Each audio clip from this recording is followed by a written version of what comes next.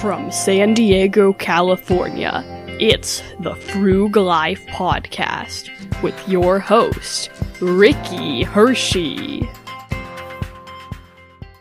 Welcome to the Frug Life. For today's episode, I wanted to talk about an article on MarketWatch called The Number One Thing People with Fat Savings Accounts Scrimp On That You Likely Don't. That's a lot of words. The article starts off talking about this woman who is claiming to be a millionaire despite only having low-wage jobs, and she talks about some extreme acts of frugality, saving tea bags so she can make multiple cups of tea, eating out a few times a year, diluting her dish soap with water so it lasts longer, wearing dark colors. So these tips, I guess, are a little bit better than some of those vote tips I got earlier. If you haven't seen or listened to that episode, I would recommend it. Listen to the episode on vote tips for sure. But of all the things she does, the article talks about the two that are most important, which is buying an affordable house and driving an old car. And the article goes on and says that people who max out their 401k, for instance, often live in a modest home.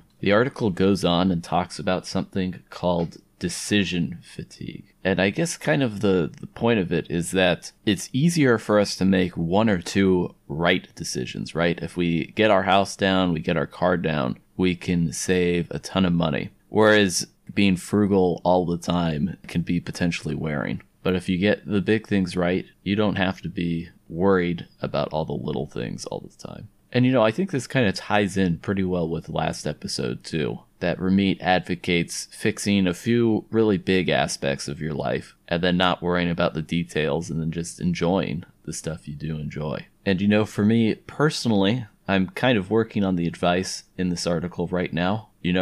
I moved from the Bay Area where I spent a ton of money per month on rent to San Diego where I spend a lot less. And I also got a great deal in San Diego, which maybe I'll talk about later. And the other thing, now that I've started my new job, I had a choice between buying a car and not. And so at this point, I am taking the bus to my job.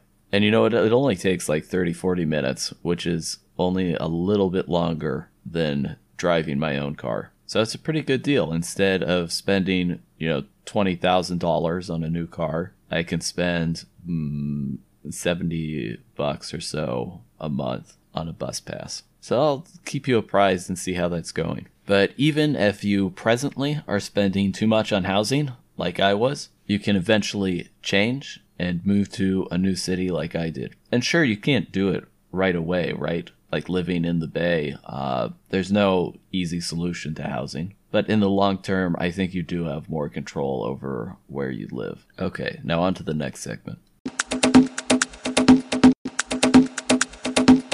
All right, and welcome back. And funny enough, I started thinking about it. And some of the tips that the woman suggested in the first half of the episode, I actually do. Like, I sometimes do reuse a tea bag if I want 2 cups of tea. Herbal tea, that is. Also fitting, the episode I mentioned before, the one on vote tips, I've shared in the show notes. The other half of the episode talks about what I do when I get paid, which is a system different than Ramit's system, but similar in the same way, that it's automated. So if you want to listen to that episode again and compare my system to Ramit's system that I mentioned in the last episode, I would check that out. I saw an image on Facebook and it says, "Picture this. You're 10 again with no bills, no job. Disney Channel is having a movie marathon and it's Friday. Take me back." And in some ways, I can relate to this post. You remember being young, turning on the television, and not having a care in the world?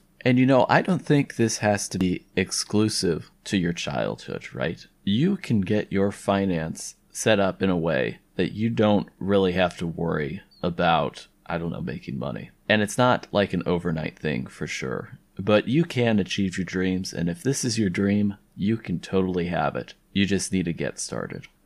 And of course, like we were mentioning before, being frugal can help you. Focusing on those 2 things we talked about before, or the things Ramit talked about. Not just that, though. I think you can also make a little bit more money, and that little bit of extra money will help you move towards your goals. So with that in mind, I also want to plug my book one more time, a real money book.